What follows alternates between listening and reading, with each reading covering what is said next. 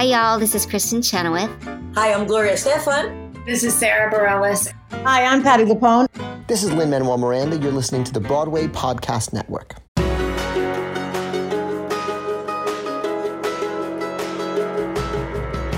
Welcome back to the Theater Podcast, intimate personal conversations with the industry's biggest names. Today's guest is no different. It is two-time Pulitzer Prize-winning playwright Lynn Nottage. She is a lady who never stops. She is always out to learn something new, do something new. She just finished up Clyde's on Broadway, just opened Intimate Apparel, and also just opened MJ the Musical, back-to-back nights.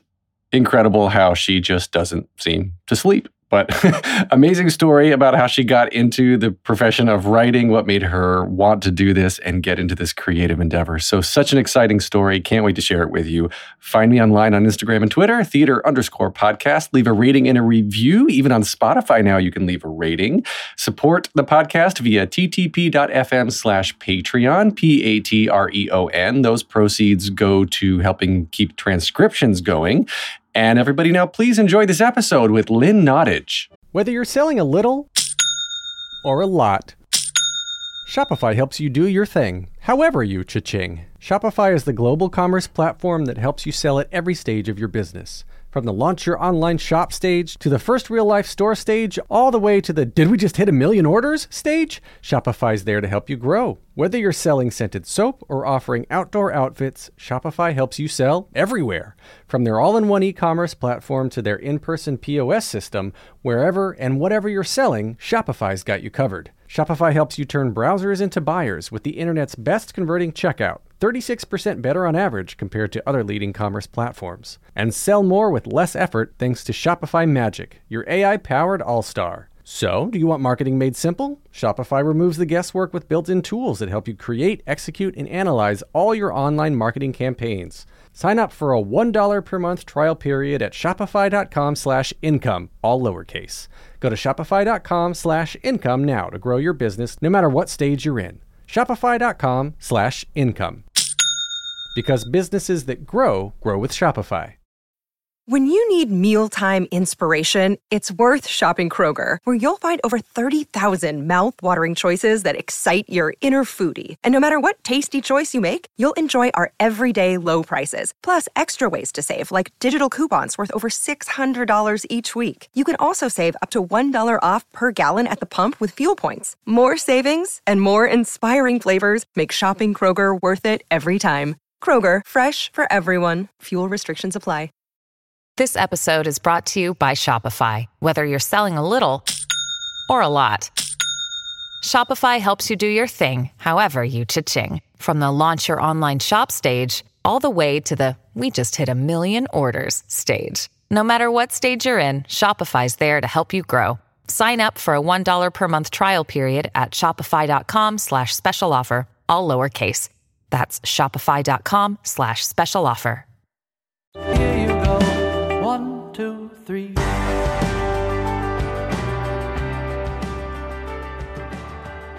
Today's guest is a two-time Pulitzer Prize-winning playwright and, by the way, the first woman to win the category twice, and note, still the only woman to win it twice. She's a screenwriter, a Tony nominee, a producer, the recipient of a MacArthur Genius Grant Fellowship, and overall, just one of the busiest people I know as of late, with 3 shows running in one stage or another.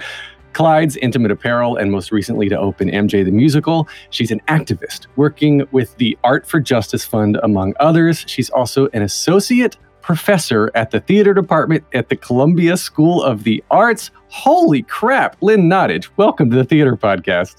Thank you so much. So you're standing, you're awake. I saw you literally days ago for your most recent opening. And then the week before, Intimate Apparel opened on January 27th. How are you going right now? Actually, Intimate Apparel opened on the 31st and MJ on the 1st. So the openings were back to back.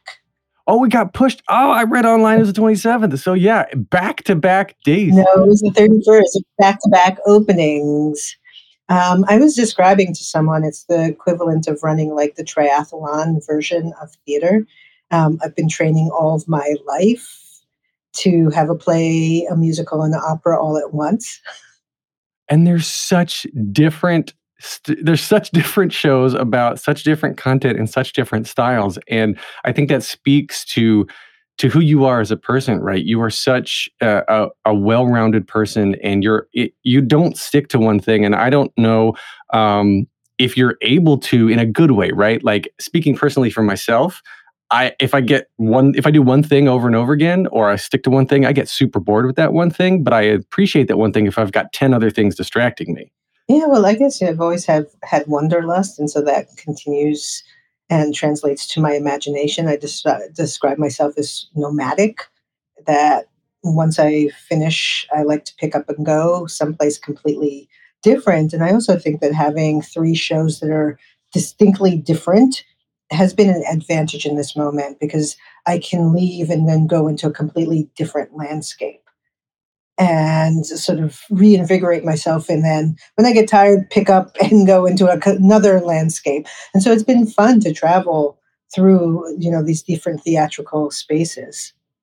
Well, so take me back to Little Lynn. When did you first start getting into performing and realizing that theater was for you? Because we're going to get into this. You not only graduated from Brown, you also graduated from the Yale School of Drama. So, like, two of the hardest schools that you went to. But how did you even get there? Where was the beginning for you when you were like, you know what? I'm going to pick up a pen or a typewriter or a computer, whatever it was, and start putting your thoughts down?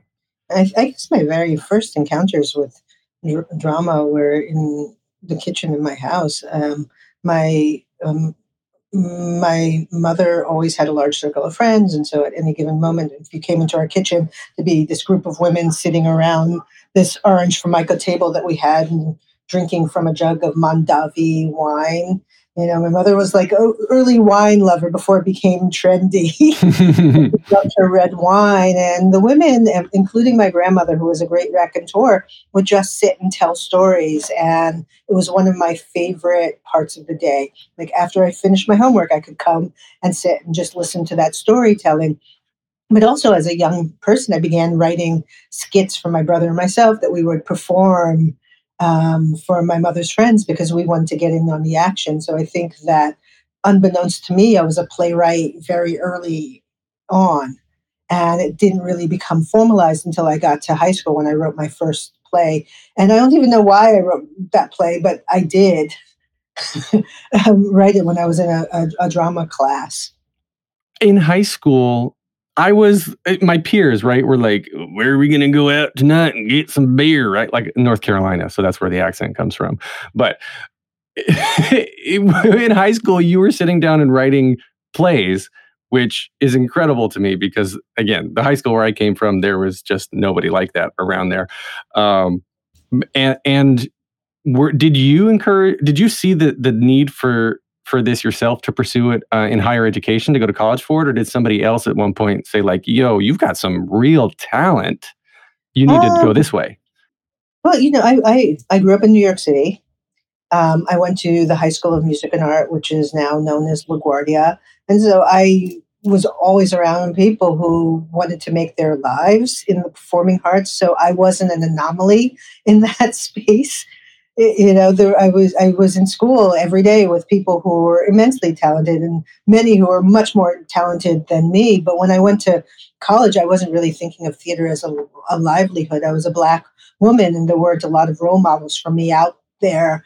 And so it was something that I did because I love to do it. I love to write plays and then see people perform it, but there was no sense that it was going to become a career. But when I got to Brown, I just continued it. And it was really there that I discovered that I had a knack for playwriting when I was in playwriting courses. And I had the encouragement of a professor named George Bass, who ran something called the Rights and Reasons Theater, which was the Black theater space in Providence, Rhode Island. And he just nurtured my voice and encouraged me. And he was the only one at the time doing that.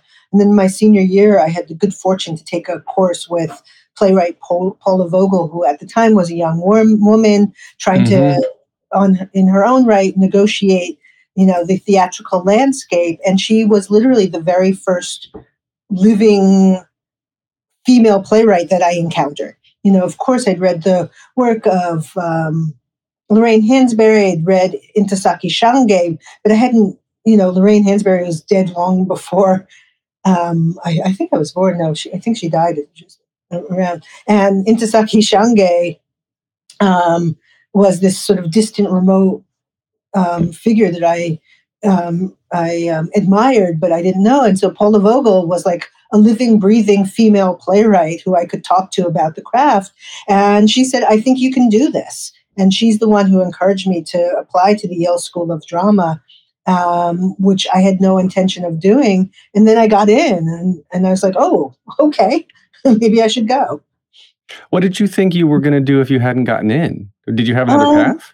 Yeah, I mean, I did have another path. Like throughout high school and college, I worked for 2 newspapers. One was the Phoenix that was in Brooklyn, New York, which was this little local newspaper that had this very scrappy editor who sort of fashioned himself like an old newsroom guy. He smoked a cigar and wore suspenders, and he'd yell at us, and we'd type on typewriters. And he, for whatever reason, he liked me, and then he hired me to work at his other newspaper, which was The Villager, which was this little newspaper in East Village that covered local news, but what they did a lot was reviews of art galleries and plays, and so it was just an interesting assortment of people who worked there. And so I always knew that I was going to write in some way, and if I didn't become a playwright, I'd probably be a journalist. The same time that I'd gotten into Yale School of Drama, I'd also gotten into the Columbia School of Journalism. So I was really at that crossroads, like, do I go take this path or do I take that path? Oh, that's so cool. So there's a multiverse version of you that is this highly successful journalist and has her own talk show and obviously has won a bazillion daytime Emmys, because why would you not? Yeah. There's definitely another version of Lynn, in that alternative universe. I think that's funny. And I actually don't put it past you to try that at some point either, because I don't think that you're one of those people. You were just saying that you love to do so many different things. And aside from the writing, aside from theater, you're teaching too. So you're giving back. And I think I want to call out how important that is, because of exactly what you said earlier, is that when you were coming up through your education, you didn't have any living female playwrights to interact with, let alone playwrights of color. Yes. And I think that's incredibly important, especially right now.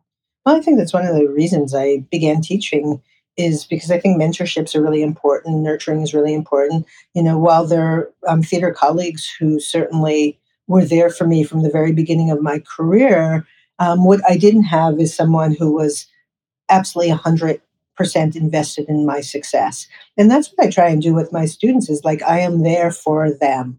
I'll read drafts of their play, I'll write recommendations, I'll introduce them to people in this industry, because it's difficult. I mean, writing for theater is not for the faint-hearted, and any help that you can get is absolutely appreciated. And I just, in particular for my students of color, because I know how difficult it's been, is that I'm there to help them.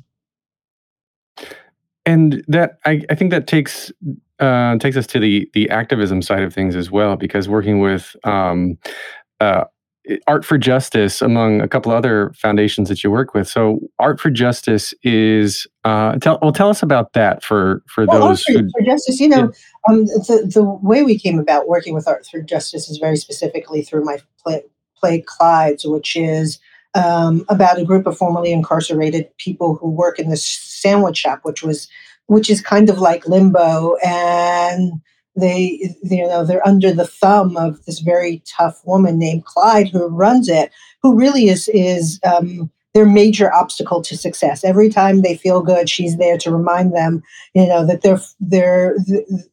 they're formerly incarcerated and the world is not going to accept them.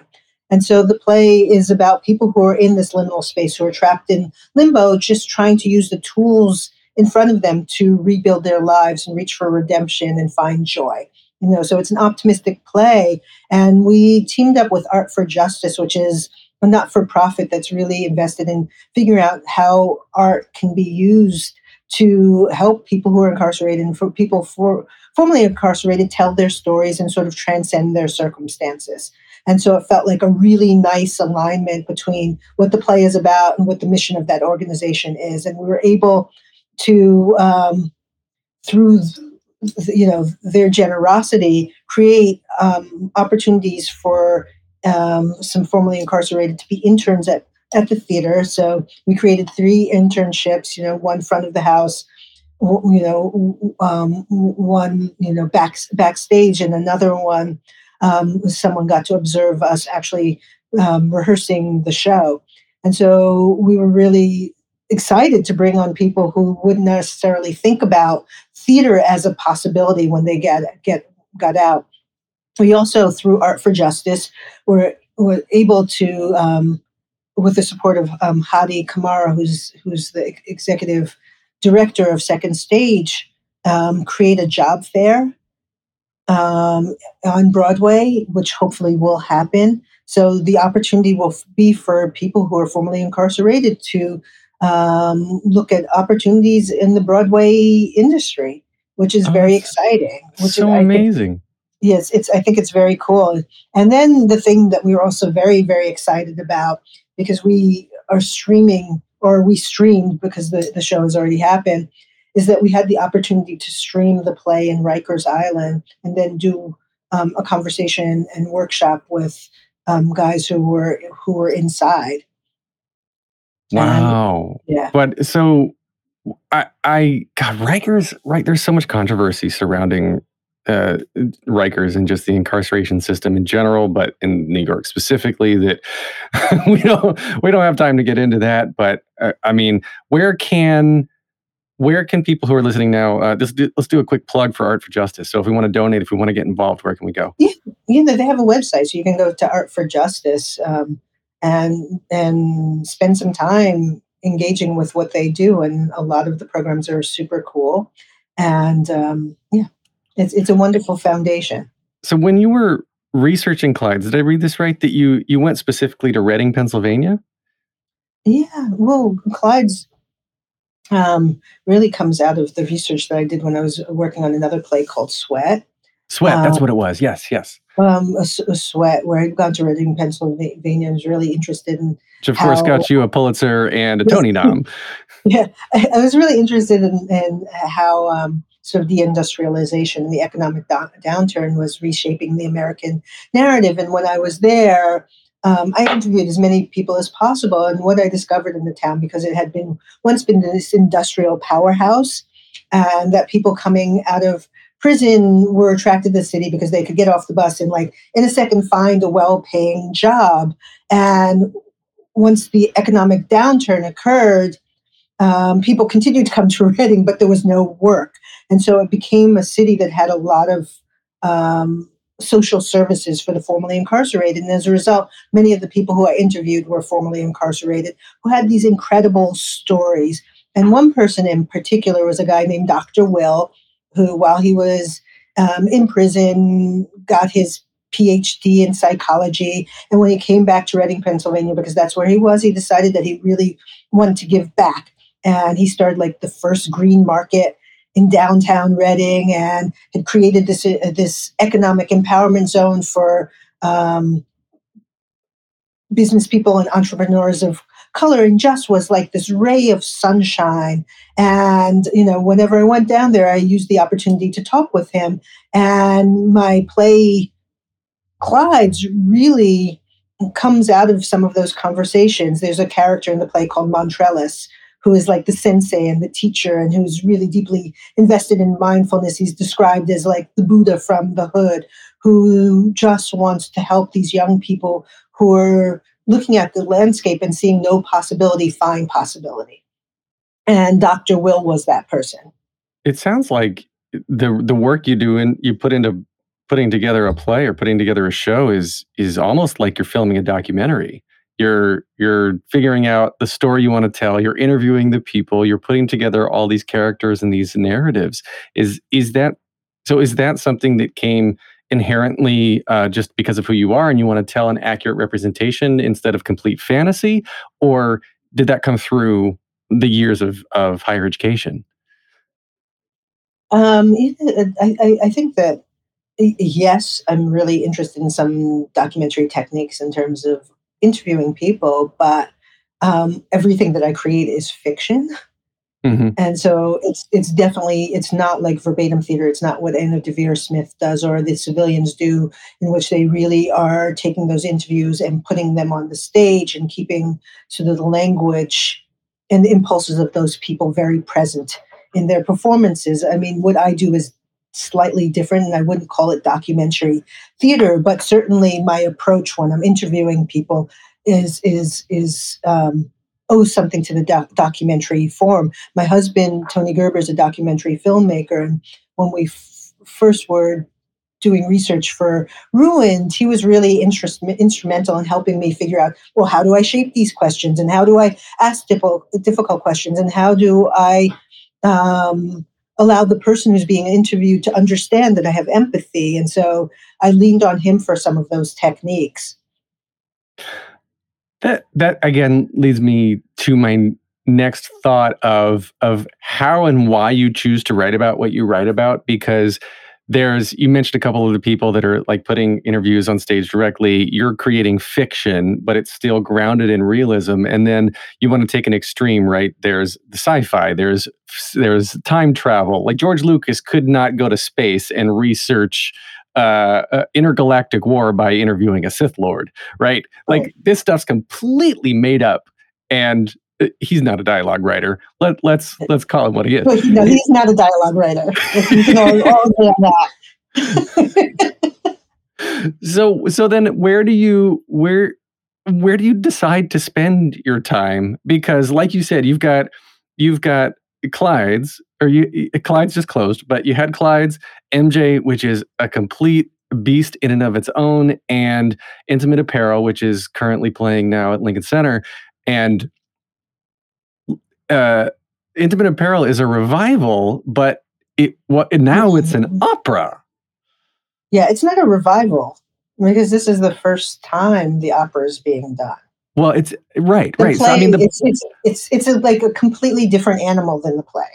So did you approach? Okay. Before I get to the next question of how did you approach the opera, we'll go back to the original question. Then, where do you decide where you're going to spend your time today, tomorrow, next week? I mean that's a great question, and I often get asked. Well, how do you find your way into a play? I mean, sometimes it's a nagging question that I have. It's in the case of Ruined.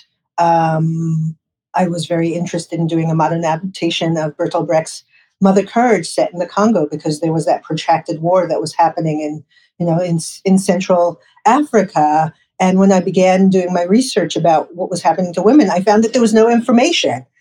I'm like, no one's asking the questions that I'm asking. And so I had to get on a plane with the director and my husband and go to East Africa and find women who are fleeing that conflict and ask them, well, what's happening in your lives and what's going on? And the play really is a response to the answers that they gave me. And the same was true for Sweat. When I was looking at the landscape and trying to figure out, why is the American narrative so corrupted and what is going on in this moment in American, in the American timeline. And I found that some of the questions I had were not being answered by the periodicals that I looked to. And so I had to do that research. And so I think for me, a lot of times it's, the kind of immersive research that I did comes out of questions that I need on a very personal level to be answered, that it's led by my curiosity and my need to know. Huh. Wow. Okay. So then I want to make the parallel there to take this to Intimate Apparel, because the core of Intimate Apparel came from a photograph of your grandmother that you found while cleaning out her place after she had passed, right? No, she hadn't passed. She had developed senile dementia. Oh, yeah. So tell that story so our listeners know, and then we'll get into Intimate Apparel, because I find the story amazingly fascinating.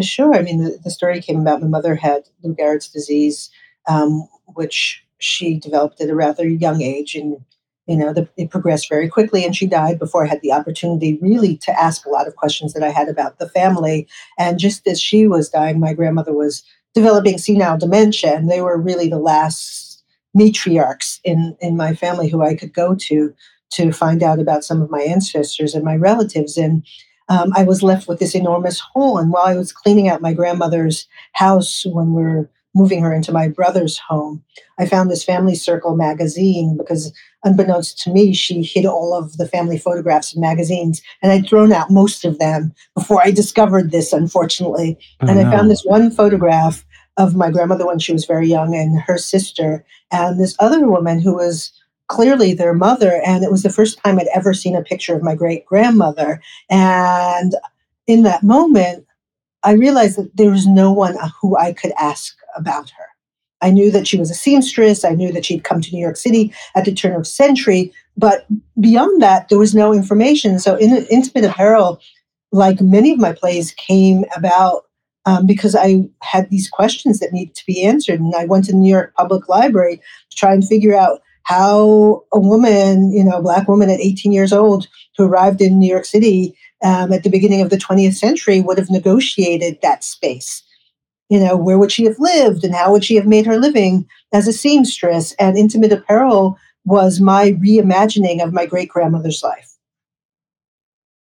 Wow. Yeah. So the play is set in 1905, and it tells the story. I didn't realize it was a reimagining of your great-grandmother's life. I want to go back and see it again now, knowing that specific fact.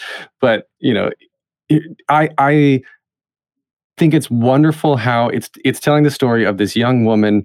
Again, this is like before any type of modern communication technology, right? So you're writing letters with this person and then agree to marry them without ever meeting them. And that was not which is a true story.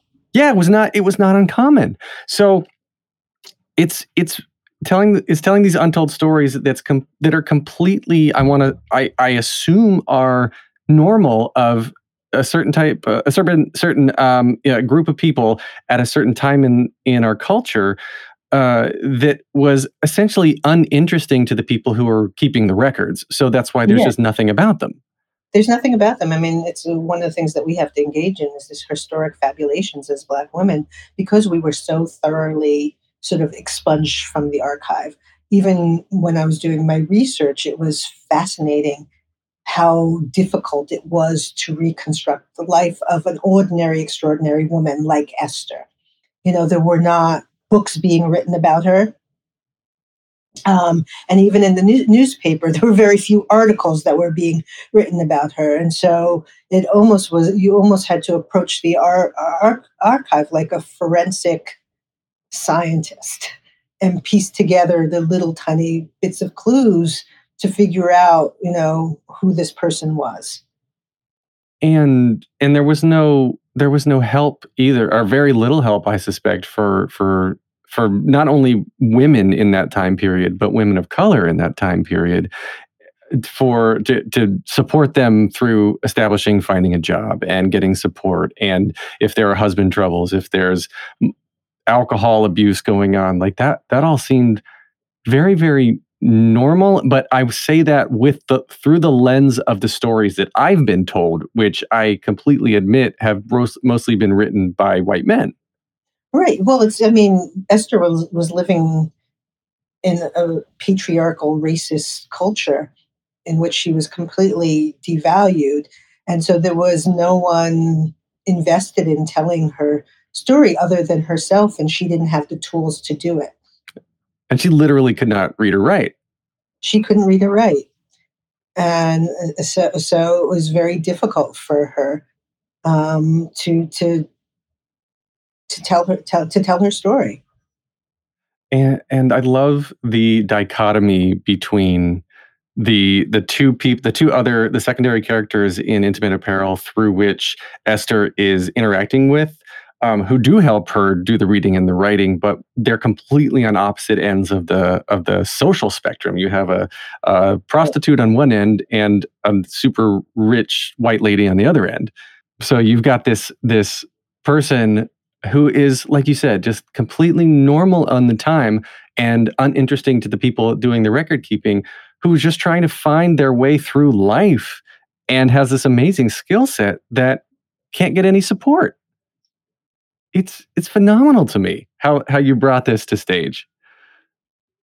Oh, well, thank you. I mean, one of the things that fascinated me about the character of Esther is because of her relative invisibility, she access to many places that folks wouldn't, whether it be sort of Fifth Avenue, home of a very wealthy white woman, or Bordello, where prostitutes are plying their trade.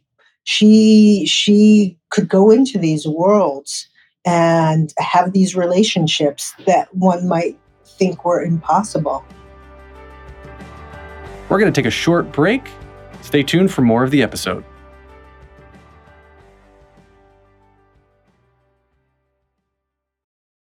Your brain needs support, and new Ollie Brainy Chews are a delightful way to take care of your cognitive health. Made with scientifically backed ingredients like Thai ginger, L-theanine, and caffeine, Brainy Chews support healthy brain function and help you find your focus, stay chill, or get energized. Be kind to your mind and get these nootropic chews at ollie.com. That's OLLY.com. These statements have not been evaluated by the Food and Drug Administration. This product is not intended to diagnose, treat, cure, or prevent any disease. Hey, it's Kaylee Cuoco for Priceline. Ready to go to your happy place for a happy price? Well, why didn't you say so? Just download the Priceline app right now and save up to 60% on hotels. So whether it's Cousin Kevin's Kazoo Concert in Kansas City, go Kevin, or Becky's Bachelorette Bash in Bermuda, you never have to miss a trip ever again. So download the Priceline app today. Your savings are waiting. Go to your happy place for a happy price. Go to your happy price, Priceline. It is Ryan here, and I have a question for you. What do you do when you win? Like, are you a fist pumper, a woo-hooer, a hand clapper, a high fiver? I kind of like the high five, but if you want to hone in on those winning moves, check out Chumba Casino. At ChumbaCasino.com, choose from hundreds of social casino-style games for your chance to redeem serious cash prizes. There are new game releases weekly, plus free daily bonuses. So don't wait. Start having the most fun ever at ChumbaCasino.com. No purchase necessary. VGW. Void where prohibited by law. See terms and conditions. 18+.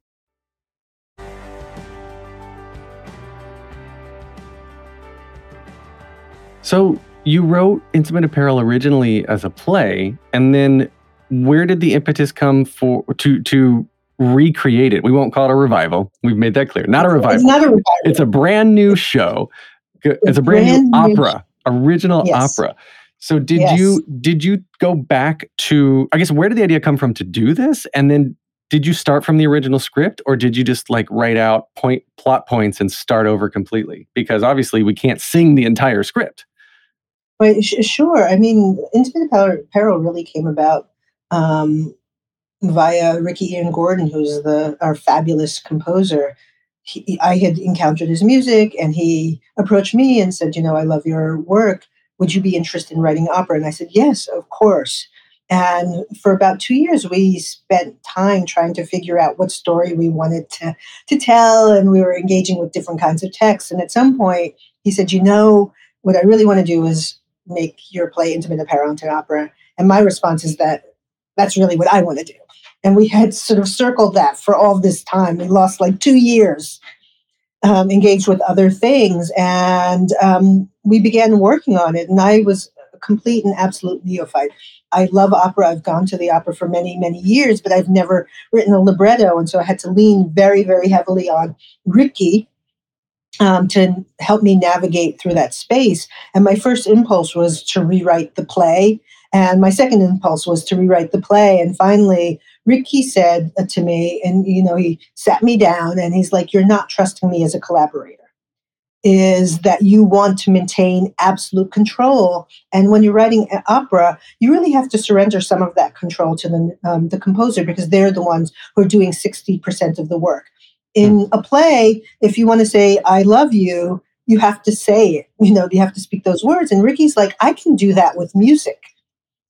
And so, allow me to do some of the storytelling. And that is what I did, is I went back and stripped away 50% of the play and let him be the collaborator and fill in those blank spaces.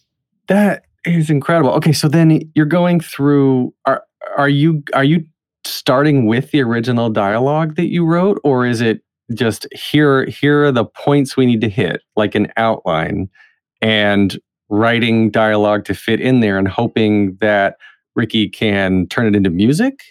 You're nodding your head. Yes. Well, the answer to your question is yes and no. When we sat down to work on the project, one of the things that we decided to do was to expand the world. And yeah, and it was to expand the world because the conceit of the play was very specific. Intimate apparel is designed so that you have two characters who are always in conversation over a bed. And I was interested in the way in which that bed transforms the nature of those interactions. And what we decided to do is, because we were putting it on a different stage, is to scale it up, is that we could invite other people into the world. We could take folks to the Lower East Side. We could take people into the saloon and the bordello. We could have Mrs. Van Buren, who's the wealthy woman on Fifth Avenue, have her maids helping her get dressed. And so the opera is slightly more expansive than the play itself. It's populated by more people. And you've got this opera, you've got Clyde's, which is a straight play, and then you've also got MJ, which is this big budget powerhouse, phenomenal musical telling the story of this cultural icon that has literally changed the world. And so shifting into that mode then for writing the book for MJ, was that did that involve sort of the same amount of research, the same I mean, there's tons and tons of data on and data points on Michael Jackson, of course. It's not a story that did not get told. So how did you start with that one? It's interesting you say it's not a story that has not been told, but there is a lot in his story that hasn't been told. I think that one of the things that we decide to hyper focus on is his creativity, because I think that so much about Michael Jackson is his eccentricities and, all of the noise around his music. And we decided that we were going to micro focus on, what does it mean to build one of the biggest concerts that the world had ever seen in 1992? And how does he select those songs that go in that concert? Because he had this enormous catalog. And so we micro-focused.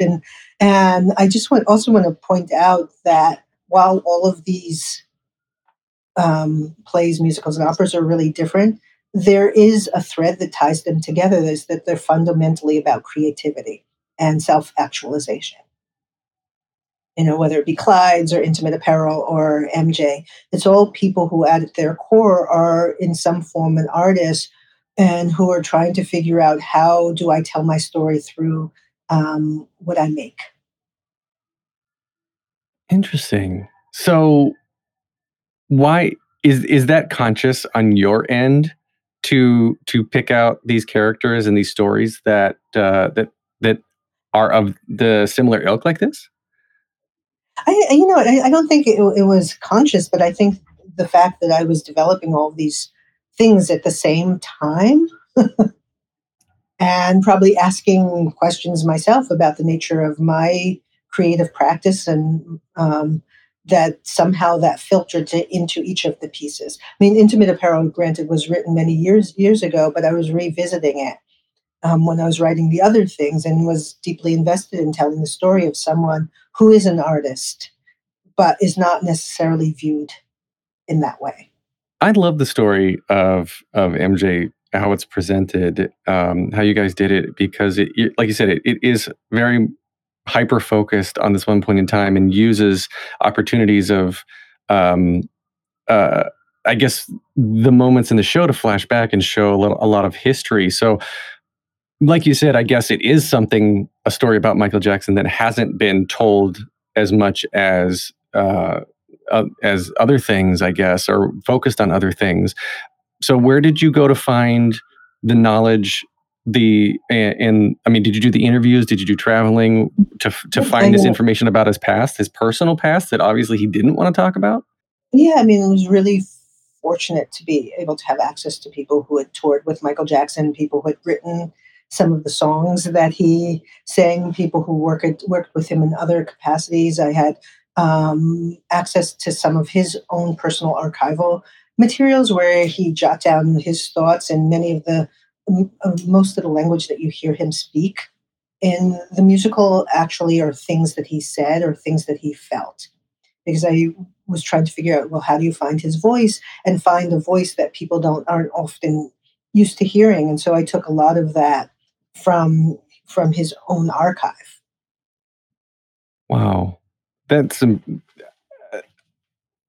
I'm imagining that moment where someone handed you like this journal handwritten by Michael Jackson, and you get to hold it in your hands for the first time and open it up, and you're like, holy crap, like this guy who has sold hundreds of millions of records and influenced the world and changed our music and changed our life and our culture. Like his thoughts are literally in my hands right now.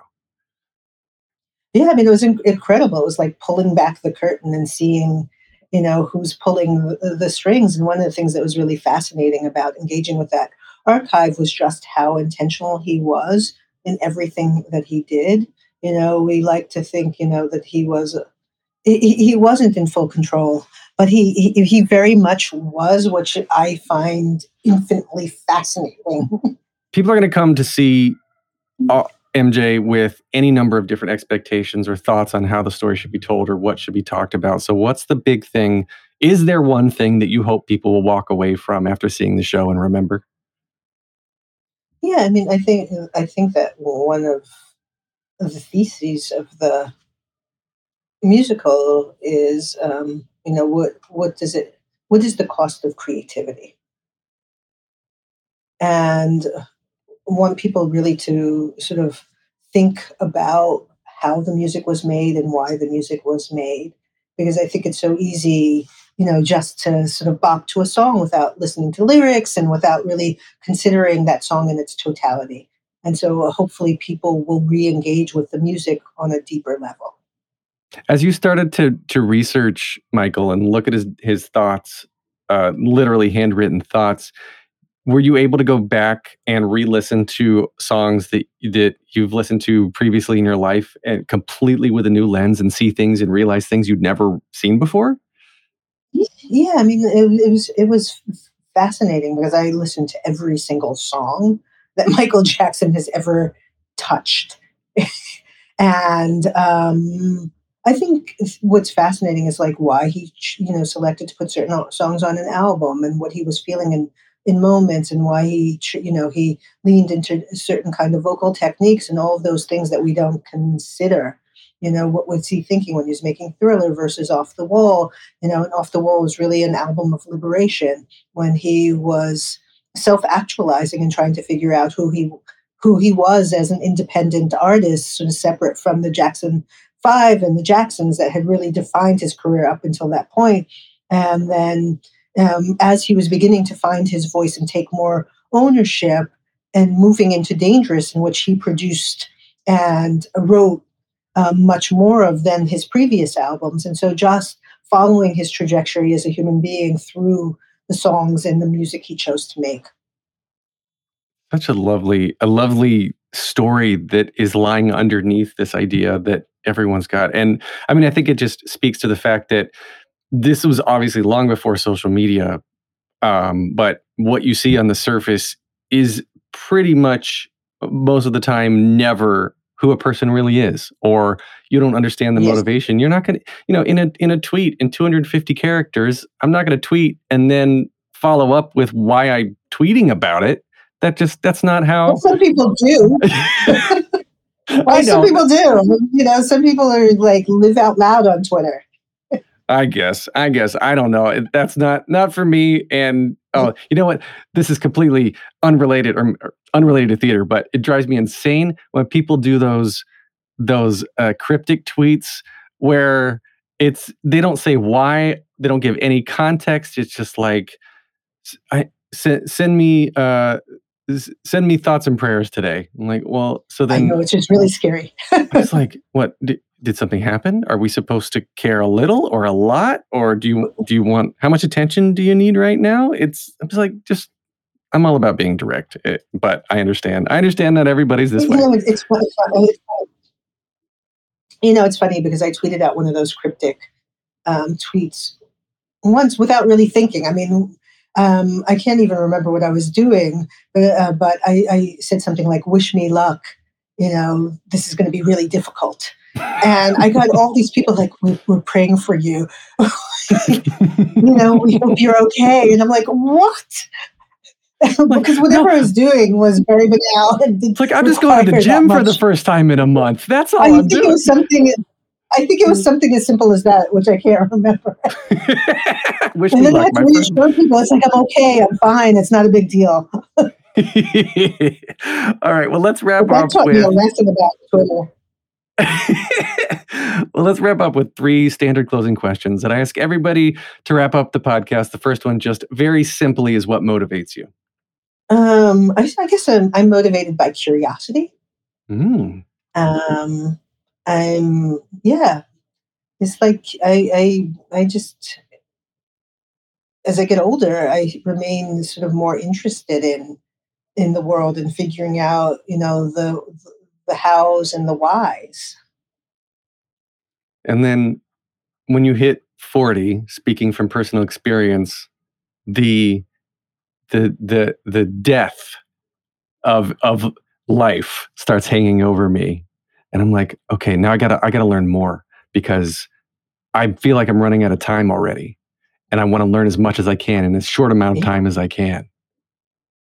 And it's scary. And life accelerates when you hit 40. It just gets faster and faster. Those years are like... So take every moment as it comes, man. Every moment. All those questions, you got to get them answered immediately. Okay, so the next question then. What advice would you give to your younger self and younger people listening now, starting out down a similar path? Oh, I mean, that's a great question. I think that the thing that I would tell my younger self is to invest in my own voice and don't let anyone sort of push you in directions that don't feel right for you. Is that what you would tell people who are also starting out trying to be writers or playwrights or screenwriters? Yeah, absolutely. I think that it's.